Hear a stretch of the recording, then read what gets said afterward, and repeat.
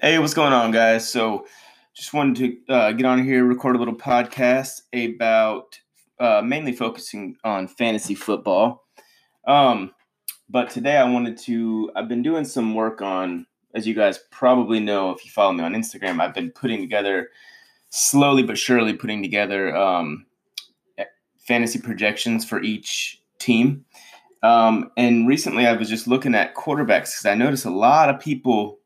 Are really high on Lamar Jackson, and rightfully so. Lamar Jackson and Pat Mahomes, and that kind of thing. Again, this year, I just wanted to remind everybody: when I say I don't draft a quarterback early, I mean ever. Like I don't do it ever. Okay, last year, 2019 season, I was a big advocate of um, Josh Allen, Jameis Winston, and I can't really remember it anyway, but the two guys that I got in all my leagues personally were either or. And or Josh Allen and Jameis Winston, and that worked out really well for me. As it did for anybody to listen to me because those guys at their ninth, 10th round ADP, where you spend a ninth round pick, and that's a little bit slightly early for Josh Allen. Like you spend a ninth or 10th round pick on your starting quarterback, plug him in week one, and just play him every single week other than his bye week, and he ends up one of the a legit QB1. I don't have the info where he finished off the top of my head, but he was a legit quarterback one. So yeah, that worked out. Let me just remind a lot of you guys where you were spending early round picks on which quarterback. So last year, ADPs for quarterbacks ended up as Pat Mahomes' first quarterback off the board, totally fine, at the 207. So for me, I was just never going to get Pat Mahomes. There was never a world where I would even. I mean, honestly, no matter what, I wouldn't take a quarterback even in the fourth or even fifth round. I mean, if Lamar Jackson was available in the fourth or fifth round this year, I'd think hard about it. I'd probably do it, especially in the fifth. But like generally, I'm just not going to do that. And the only reason I would make that exception for Lamar is because of what he's going to do as a runner. He's going to run for 1,000 yards or 900 at least, right? And he's going to get you at least 4 or 5 touchdowns. That's essentially a low end RB2 um, as your quarterback, who also last year, as we know, he led the league in touchdown passes. So Lamar, if he fell, which he would never fall, that would be a guy I'd be willing to, I'm just trying to contextualize how much I despise drafting a quarterback early. Okay, so Pat Mahomes is first quarterback off the board. Deshaun Watson was the second quarterback off the board at the 411. Aaron Rodgers, the fifth round.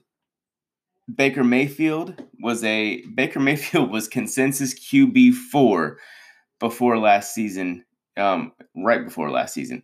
Matt Ryan, QB5, Drew Brees, QB6, Carson Wentz, Jared Goff, Russell Wilson, Cam Newton. That's surprisingly low for Russell Wilson, and you may have even returned value if you took him. If you took him in the seventh or eighth round, you definitely won there. But here is the issue. Yes, Pat Mahomes got hurt. I get that, but even amongst points per game, he was third amongst quarterbacks.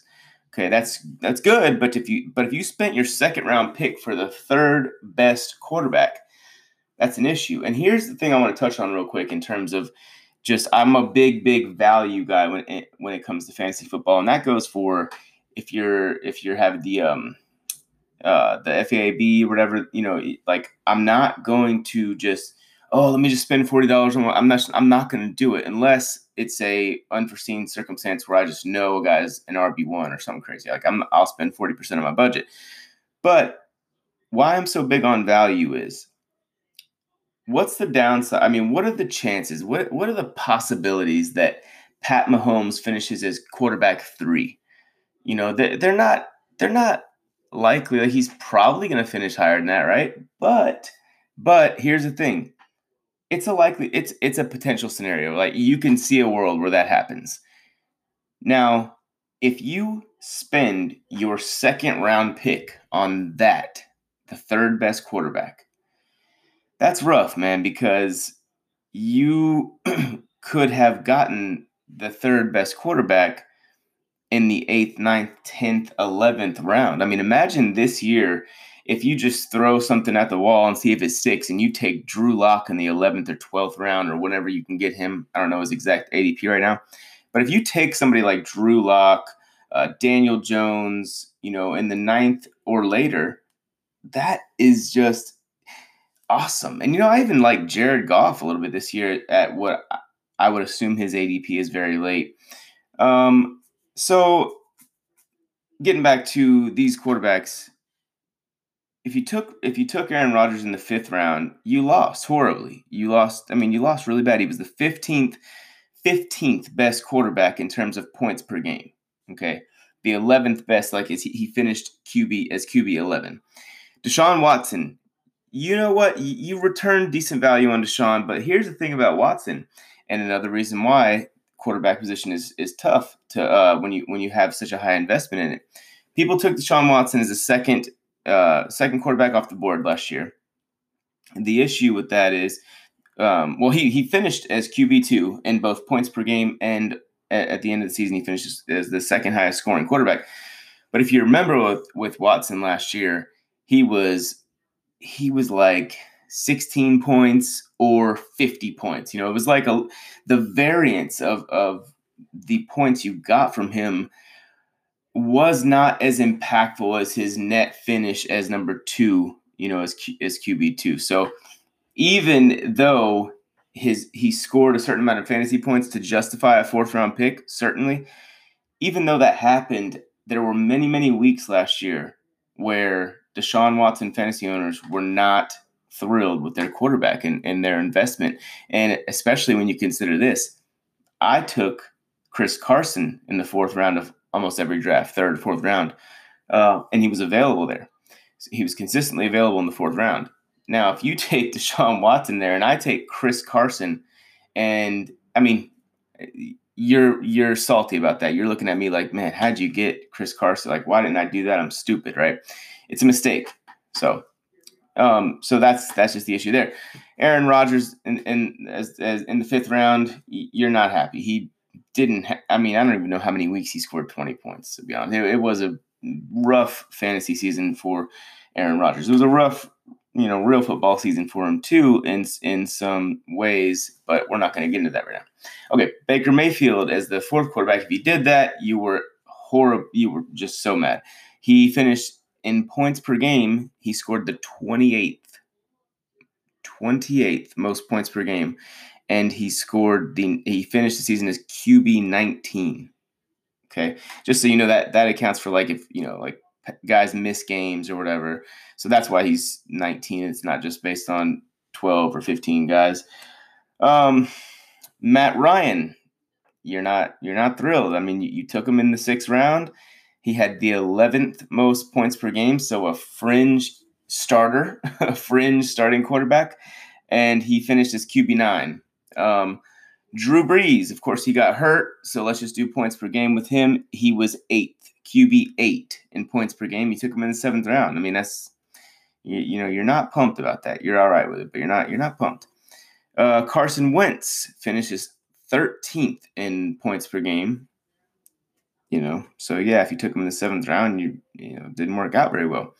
Jared Goff, 23rd in points per game scored for Jared Goff, and he was taken in the mid to late 7th round. That is just basically a miss. You were dropping. You were either, here's the issue with that too, because you want to say, no, that's my investment. I believe in Goff.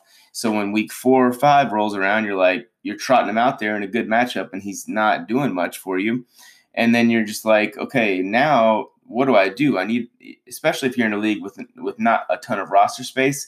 Do you dump your 7th round pick in week 4? Do you just cut him and cut your losses, or do you cut somebody else that you might not want to cut so you can stream a quarterback here and there? And you just get into that situation where I would much rather just I would much rather stream my starting quarterback every single week than I would and have a 7th-round pick invested into one where you don't know what to do, or a 7th-round pick or better, right? Because I would actually consider a 7th-round pick on a quarterback if I felt the value was appropriate. So, all right, Russell Wilson here.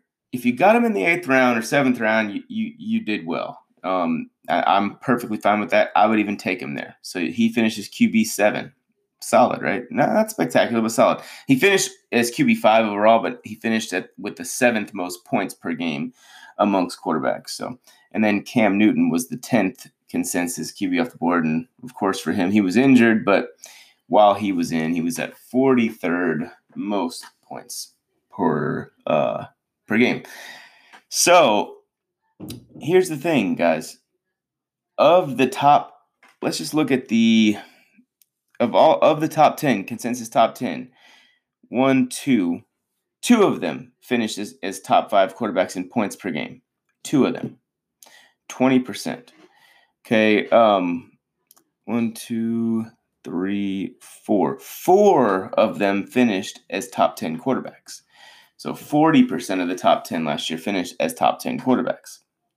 Like, here's the thing. If you're going to tell me I only have a 40% chance of drafting a legit starting quarterback, what I'm going to do is I'm going to take those same odds and spend it on a running back or wide receiver, even if those odds are a little bit less. And you're telling me I could potentially land a starting running back or wide receiver in the 3rd or 5th round, 6th round even.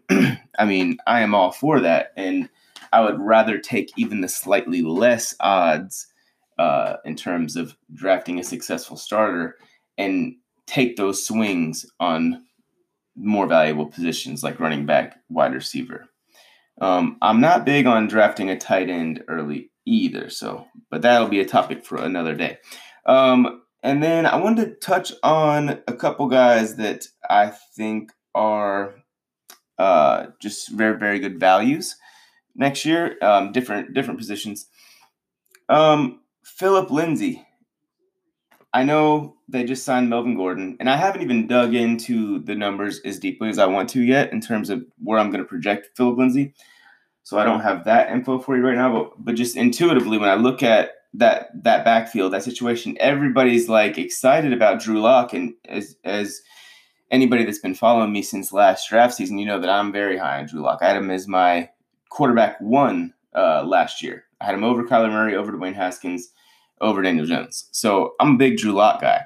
But he started, I think, 4 or 5 games, right? And then Denver, despite getting awesome production out of Philip Lindsay over his first 2 seasons, I think he's like 16 touchdowns and 1,000 yards plus in each of his first 2 seasons. They still signed Melvin Gordon, and they drafted, of course, the 2 receivers, Judy and Hamler. What that tells me is different from what that tells some people, because a lot of people are thinking, okay, they're going to be an 11 personnel team and they're going to air it out with Drew Lock. He can throw deep and throw it to KJ Hamler and have Judy working underneath and Sutton in the intermediate areas. And that's all true. But they signed Melvin Gordon, and by running back standards, they gave him a pretty hefty contract. I think he's the 6th highest paid back in the NFL right now. That's not because they're not high on Philip Lindsay.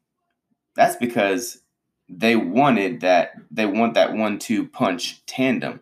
Look at Vic Fangio. You think that guy doesn't want to run the ball? He wants to run the damn ball. Look at him. And Philip Lindsay has been a very good runner. Here's the interesting dynamic because of their body types, right? You would think, okay, Philip Lindsay will be, the guy that comes in on 3rd down. He's cutting 35. He's caught 35 passes in each of his first 2 seasons, and he has. But the issue, Phil, and I haven't done a lot of film study to necessarily, be able to tell you exactly why, but he's like, last year he was under 6 yards per reception, and the year before that he was in the 6 yards per reception range. Even for a running back, that's awfully low. Okay, so despite what your brain would tell you is that Philip Lindsay would be the scat back, Melvin Gordon is a guy that's a very good receiver from the running back position. I'm not going to say Melvin will be the scat back and Lindsey will be the early down guy. It's not what I'm getting at. But what I'm getting at is that's going to be, in my opinion, that's going to be a true running back by committee situation. And I think Melvin Gordon we'll see about 60% of the workload, and I think Phillip Lindsay will be right there in that 40% range. I really do. I think Royce Freeman is just going to be a depth guy and fight for a roster spot. And Lindsay in the 8th round, to me, for a guy that's going to offer you, in my opinion, he's going to offer you a floor of flex.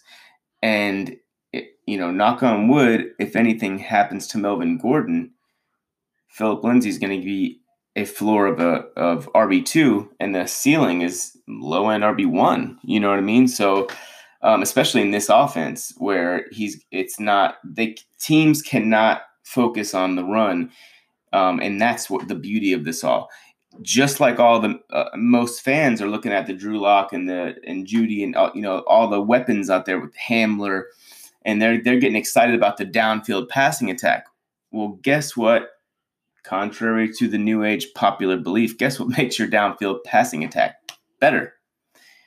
When teams have to put more guys near the line of scrimmage.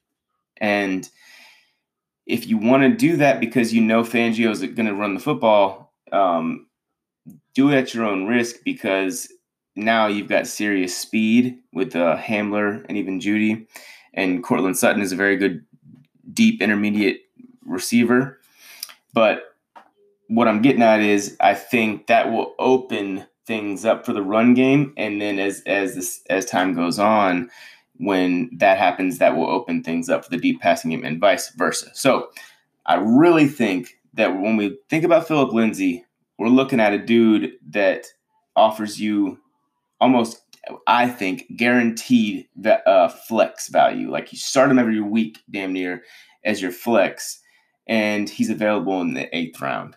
Okay, that's money, guys. I mean, that's that's value. You know what I mean? Like 8th round picks are hit or miss, and when you hit and when you have a high floor, and you combine that high floor, which is a flex in my opinion for Lindsay, when you have I think this guy's a guaranteed flex, and I can get him in the 8th round, and you combine that floor with the ceiling of low end RB1, if anything happens to Gordon, knock on wood. Now you've got a very nice balance of floor to ceiling ratio for an 8th rounder. That is money. I think you should draft Phillip Lindsay, especially if you can get him even if you can get him, it's depending on what the board's looking like, and it's the 6th round. I mean, take him. I don't have any issue with that. It just depends on what's available. 6th, 7th round. You just want to make sure you get him. I mean, of course, depending on what all is available, I'd take him. And then a couple of quarterbacks that I like because of where you can likely get them. And I don't have all my ADP stuff written down and organized right here, right now. So I'm just going to kind of wing it a little bit in this regard. I think Daniel Jones is a guy I'm intrigued by. And if you can get him I believe his ADP is 9th round. I love that, right? Like, what I do is typically what I've done, at least I should say, is I've drafted, like last year, in most of my leagues, I just drafted either Josh Allen or Jameis Winston as my only quarterback, and I just rode them the whole way. And that worked, right? But like what I think I'm going to incorporate this year is I'm going to take multiple quarterbacks, but I'm going to do it late if the board lines up that way. So let me give you a scenario. Let's say it's mid to late 9th round. I'm on the clock. I'm looking at Daniel Jones, and when I look at the running back wide receiver value, it's not, I don't love it. So I go ahead and take Daniel Jones, right? 1 second. So I take Daniel Jones, 9th round. Okay. Now we're in the 12th, let's say 12th round, and somebody like Drew Lock is on the board, right? I mean, to me, or let's even say Jared Goff, somebody that you don't, or Sam Darnold, like somebody that no one's super high on because they haven't necessarily done it consistently yet, but somebody that you can look at and just say, man, I can, like, for example, this guy who I'm referring to now last year would have been Lamar Jackson. Would have been Josh Allen, James Winston, that kind of player. So if you can throw a couple of darts between rounds 9 and on, right? 9 and 13 or whatever, on quarterbacks, like, you have to know that you're likely to hit a starter with one of them. You know what I mean? So if you really want to, if you're not like me and you want to draft quarterback because you think it's a really important position, I really would recommend this strategy of drafting a quarterback in the 9th round, assuming the board lines up. Don't ever go into a draft and say, I'm going to get blank in this round. Like, you have to see who is available, because if you disregard value, it will come back to haunt you. It really will. So if you take a quarterback in the 9th round and then you come back and you're in like the 11th and you don't like anything on the board, and you look at quarterbacks and you see a guy like, even Joe Burrow right there. I mean, why not? Take him. Or Justin Herbert, or, somebody that just has an upside. Sam Darnold. I don't think there's anything wrong with that whatsoever. I think that that's actually a very good strategy, because the upside, and just hold on to 2 quarterbacks for as long as you can. And if you want to dump one at a certain point, dump one, because I don't like to roster quarterbacks like that, because I'm really not afraid to stream them. And in some of my leagues, roster space is super valuable. So, anyways, just want to touch on some things like that, guys. Gave you a potential sleeper-ish in Philip Lindsay, just somebody I think is really good value. And I want to just go over the idea that, people are just like, get so excited because that these quarterbacks score so many points. Like the top quarterback is, the top scorer in fantasy and this, that, and the other. I just wanted to just put it in perspective, man.